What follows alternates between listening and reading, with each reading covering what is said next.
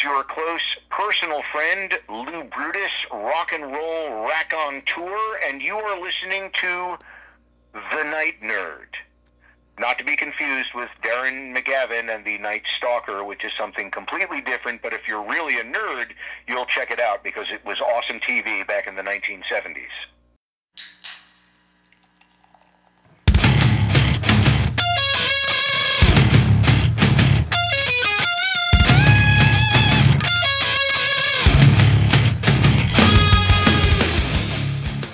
Welcome to the Night Nerd Podcast. I'm your host, Lance. It's Monday, so we're going to talk some video games. This week is Cinco de Mayo. It's a big celebration, and I wanted to talk about it. I wanted to look at it because I feel like over the years, it's become not so much a celebration and remembrance and all the right reasons, but it's more an excuse to do happy hour or something. And I wanted to go this week with some of my good friends and look at the Latinx, Hispanic, South American, the whole culture representation in different forms of pop culture. I wanted to start with video games. And here with me is one of my good friends, David. David, how are you doing today? Pretty good, Lance. How are you? I'm doing pretty good, man. Pretty good. I'm excited to talk about this. We've talked a little bit earlier about a few different things. I'm really interested to kind of dive right into it and see what you have to think. Yeah, I'm excited. So when I was researching, when I was looking up characters, there were a lot of characters I didn't know, didn't recognize, some that I knew really well. But one thing I noticed was the completely imbalanced, and when I say imbalanced, I guess I mean there was way more representation in fighting games than there were in any other genre. And why? I mean, I have some theories on why that is, but why do you think that is? Well, I guess it just goes in. A lot of those old fighting games are Japanese, and I think Latinx culture, Hispanic culture especially, lends itself to, I don't want to say parody, but lends itself to stereotypes that are broad strokes, if you will. So you get like the lucha libre stuff in Mexico. You get a lot of fighting characters that do lucha libre because it's just striking and it's immediate and it's there. And a lot of times fighting games, especially in the old days, they didn't have a lot of nuance. So you had to go for these you had to shoot for the cheap seats pretty much, Yeah. And I think that's one of the big reasons you see a lot of overrepresentation of that too. And then it just really comes down, and that with Japanese games, that goes down to almost every other culture that's not Japanese is treated pretty much like that. It's set dressing, if you will. Right. And I mean that makes sense because with a fighting game, you have to deliver, especially back then. They didn't have the technology to tell these big epic stories that they do now. And let's be honest, fighting games, with few exceptions, they're not really known for their stories anyway. But especially games, like Street Fighter and World of Heroes, they had to have a background in that 2D fight that told you everything you need to about that character. So, I still remember Blanca's stage. Oh yeah, Brazilian background, people washing their clothes in the river. Yeah, and like Dulcium had the elephants in the temple. Guile was the airplanes and the people, like the army people drinking and playing cards and stuff. I mean, so not everything has aged well, but I mean, we understand what that was at that point. Yeah, and it was very much a lowest common denominator. Like, okay, how can we communicate this without being? I'm sure in their mind, they weren't intentionally being racist or offensive or anything. Not that excuses it, but I really do think it was from a storytelling and, like you said, set dressing point that they're like, okay, this culture is very colorful. There's all these amazing, striking images. Let's go with it. Let's run with it. And the characters, I think, because it was some of the only representation you got, the characters became popular. Yeah. And so then as the years went on, they just added more and expanded the stories on the ones they already had. So Um, I I mean, which is guess. it's gaming in general, right? As time has went on, stories have become more in depth. People expect a little bit more, uh, you know, deep dives into what makes this character tick. Even in fighting games, which is, I know some people can take or leave story in fighting games, but I mean that's become big in this medium. Oh yeah. I mean, Injustice has one of the best stories ever, and it's a fighting game. But Yeah, so I guess fighting games kind of unintentionally may have opened doors for sure. other characters to come in.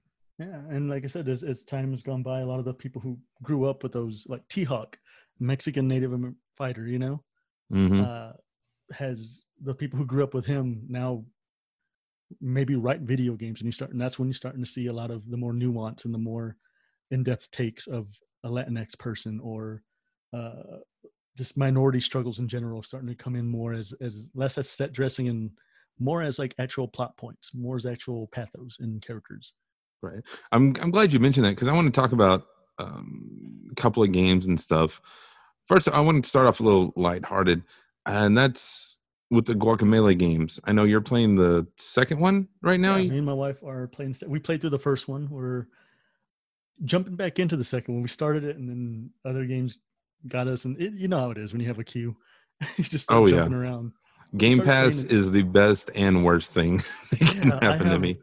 hundreds of games installed, and I haven't played majority of them. I don't know that I am, Yeah, but but you have them. Guacam. Yeah, I have them. But Guacamelee's been fun, and Guacamole is one of those things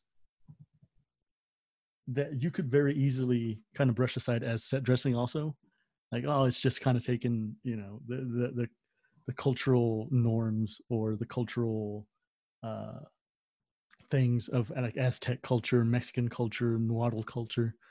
But it seems more like a love letter than anything else to me. Like when I play it, it seems like people who just, oh, sorry. It's fine. Um. Oh, one thing, like when I first saw it, I was like, oh, it's another like comedic luchador game. Oh, and so I didn't play it when it first came out, but I read some reviews and stuff, and then I checked it out, and yeah, I can totally get that because it's a beautiful game. Like just the attention to detail, even though you look at it and you're like, that's like a step above a 16-bit game, but there's so many little nuances in there that uh even like your save points that are the tables with the candles and everything. The y- ofrendas, yeah. yeah, everything in there is representative of something else, something bigger, something in the real world, Yeah, and it and I seems think like, that's really cool. yeah, because a lot of games, especially Metroidvanias, they tend to go very, hold on, sorry.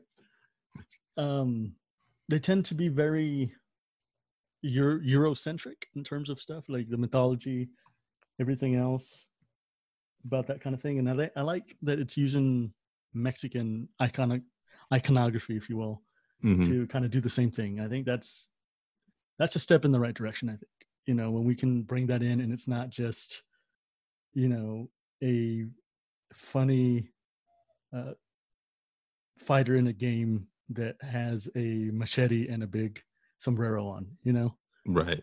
when it's used to actually add to the game and add to the overall charm and appeal, and not in a way that makes fun of it, I guess. Yeah. And I mean, it definitely like kind of uses comedy and lightheartedness to open the door, like to get you in there. But then once you're there, it's something deeper, and it, which is weird to say about a game, where you turn into a super chicken. But Oh, it's, that's the best though. I know, I love the chicken parts.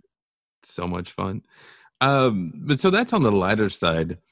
What are some games that you can think of that you've played, you've experienced that maybe a little more realistic, I guess would be a A little better more way to say that. resonance. If so, I started playing Game Pass. We brought it up earlier. This is not paid, by the way. No, I keep trying. They don't respond to my emails. I have too. But one of the games on there that I've had for a while, that I barely started playing, and it kind of, because of this, because I remembered, I had it, was Life is Strange 2, which is told through the point of view of two Mexican brothers. Mexican Americans. And that one was really surprisingly well done and deep, and tackles things that aren't necessarily specific to Latinx people, but to minorities in general. But like, is very sensitive about it, even though it's like taken to the upteenth that most movies or books or media, they always take something that's regular and like give it that extra oomph. Mm-hmm. And it was done really, really well. To the point that I got teary-eyed at the beginning with the interaction with the dad and the sons and everything. I was like, oh man, this is, it Yeah. seemed like something I knew. And the Yeah. characters have the culture in them, but they're also characters, they're full-fledged characters, and they have their own wants and needs. And I like that. I like that that's where we're at now. Yeah. Speaking of characters and things, a lot of these characters that I looked up, especially the ones that I recognized, it's always the best friend, or you the number two. Well, The main characters you can count on like one hand. Yeah, that are Latinx. Yeah, and so then you get but they're great, like Dom in Gears of War, or I'm drawing a blank. The guy, even though Army of Two, there's not supposed to be a main character. Sure, it's totally there's definitely times when there is in that game. Oh, yeah. But why do you think that is a prevalent spot for Latinx characters? Is the token friend, the token friend character? Yeah. So a lot of that, I wonder, because I thought about this, is who's writing it. And I wonder how many people like you're white, right? Oh yeah, would you be very much so writing? Like it must be intimidating to want to write a Hispanic or a Latinx or a Black or an Asian character, It is. As a writer, I can attest to that. Like, you want to write diversity. You don't want just white characters, but then at the same time, you don't want to get the voice wrong, or even worse, get the voice offensive. Yeah. And so there's a very fine line there. Yeah. And I think that's intimidating. Doesn't mean people shouldn't attempt it. But I can kind of see why that tends to happen more often than not, that you just kind of relegate the diversity to a side character, because then you don't have to put that much more depth on it, I'm sure it's not intentional, but I know a lot of people probably didn't say like, I did a good job with this. And that's, it is. And I applaud that. I like that we're getting further than that now. I like that people of different backgrounds are starting to write games or direct movies or doing all these things, becoming programmers. Yeah. I think that's where you're seeing a lot of the more nuance come in now. Well, I love at the first of all pretty much since Assassin's Creed, like 3 or Revelations, they said this game is brought to you by a team of diverse backgrounds and beliefs. We try and we're just here to make the best product we can. That's not exactly what it says, but yeah. And I think that's kind of cool, is that you get to hear these other voices, because I mean this in a figurative sense, because I'm a podcaster and stuff, but I get tired of my own voice. I, like we were talking about earlier, I know my story. Like, I may not know all of my culture stories, but I know a good chunk of them. So being exposed to other stories and other cultures, and seeing how even in the form of video games, especially in the form of video games, let's be honest. It's interactive. Yeah. You get to experience something that is new and exciting. And some people may think this is far-fetched, but it's like when you're playing, I'm trying to think, any game, but let's say you're playing Prototype, or saying, Saints Row, a game where you have ridiculous powers. Well, I don't have powers in real life, so I don't know about this. So it's fun and exciting. Same way with other cultures. I don't have that experience, so it is new and exciting to me. And I know that may seem like kind of a stretch, but that's kind of how I view things. Is if it's something I'm not part of, I want to be. I want to see what it's about. That's the power of pop culture, I would even say, is that it has a, like you said, it puts us in, it's been used to put us in the shoes of people that do things that we can never do. But in the same time, it's allowed a lot of people to tell their stories or other things, struggles, stuff like that, in such a way to understand, and it builds empathy. Mm-hmm. And I think that's especially in video games, if you can do it right. Like I say, Life is Strange 2 has been great. I'd recommend that to everybody out there. Yeah. Did you ever play Never Alone? Never Alone. Of the games, not just half. No, I just live it. I live it. Never Alone is an awesome game where it's Inuit people, indigenous people from like Alaska and northern Canada, and somebody from their village, grew up playing video games. It's exactly the story we've been talking about.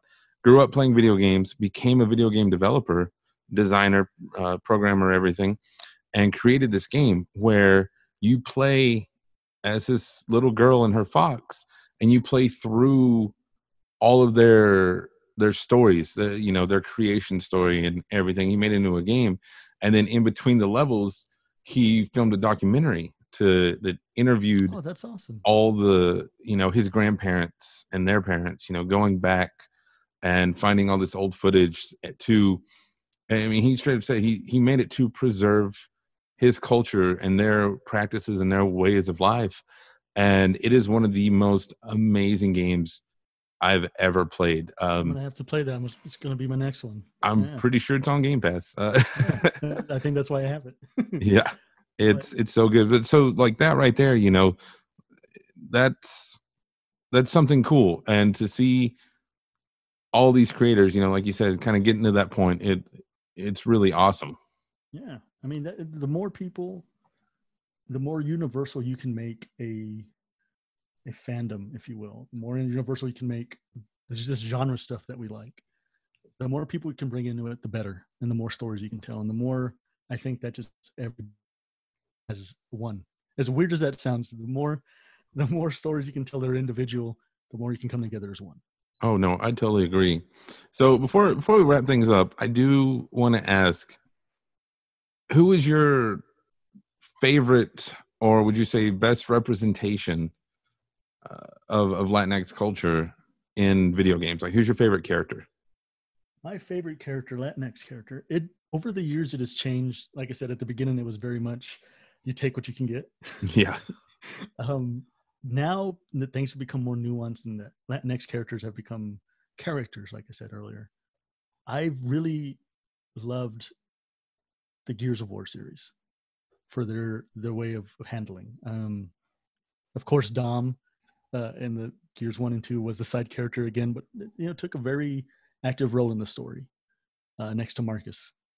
And as the games have gone on, Gears 5 came out, and the main character there is Kate Diaz, who is one of the greatest Latinx characters, and the story that it's telling is so good and so, I don't want to say timely, but timely. And it's done in the way that all good sci-fi is done. Good sci-fi always echoes and reflects real societal things, Right. And I think it's doing such a great job. I haven't finished that game, but it seems to be building to, government overstepping towards minority people and testing and doing all these things, which there's a huge history of that. Oh, yeah. And the way you deal with that past and trying to bring it to the forefront now and dealing with it and still being part of a nation, let's say, and still being without it, and trying to find that middle ground there. I think that's a great story, and I like that whole arc that she's going through is great. Yeah, they're great games, and like you said, hopefully, there's maybe in 5 years I ask you that question again, and there's been 10 new characters to choose from, 20, 30, whatever. Hopefully, it just keeps growing and keeps expanding. Oh yeah. Hey. So. I'm gonna take up programming soon too and finish game. Maybe I'll have that one out. Yeah. Well, David, so you do a lot of stuff. Where can people find you out there on the internet? Well, I have a podcast with my wife at kndroadcrafts.com called We Ruined Everything. It's on every streaming platform, I think, now.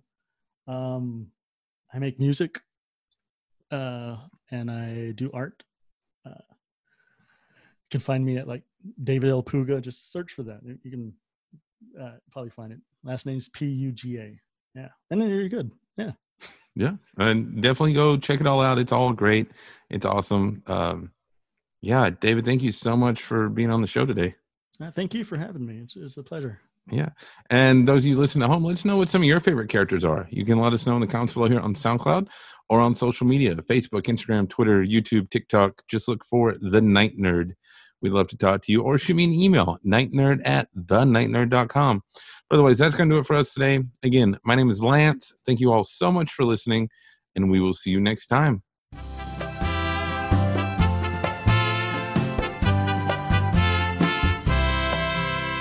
Cinco de Mayo is holiday.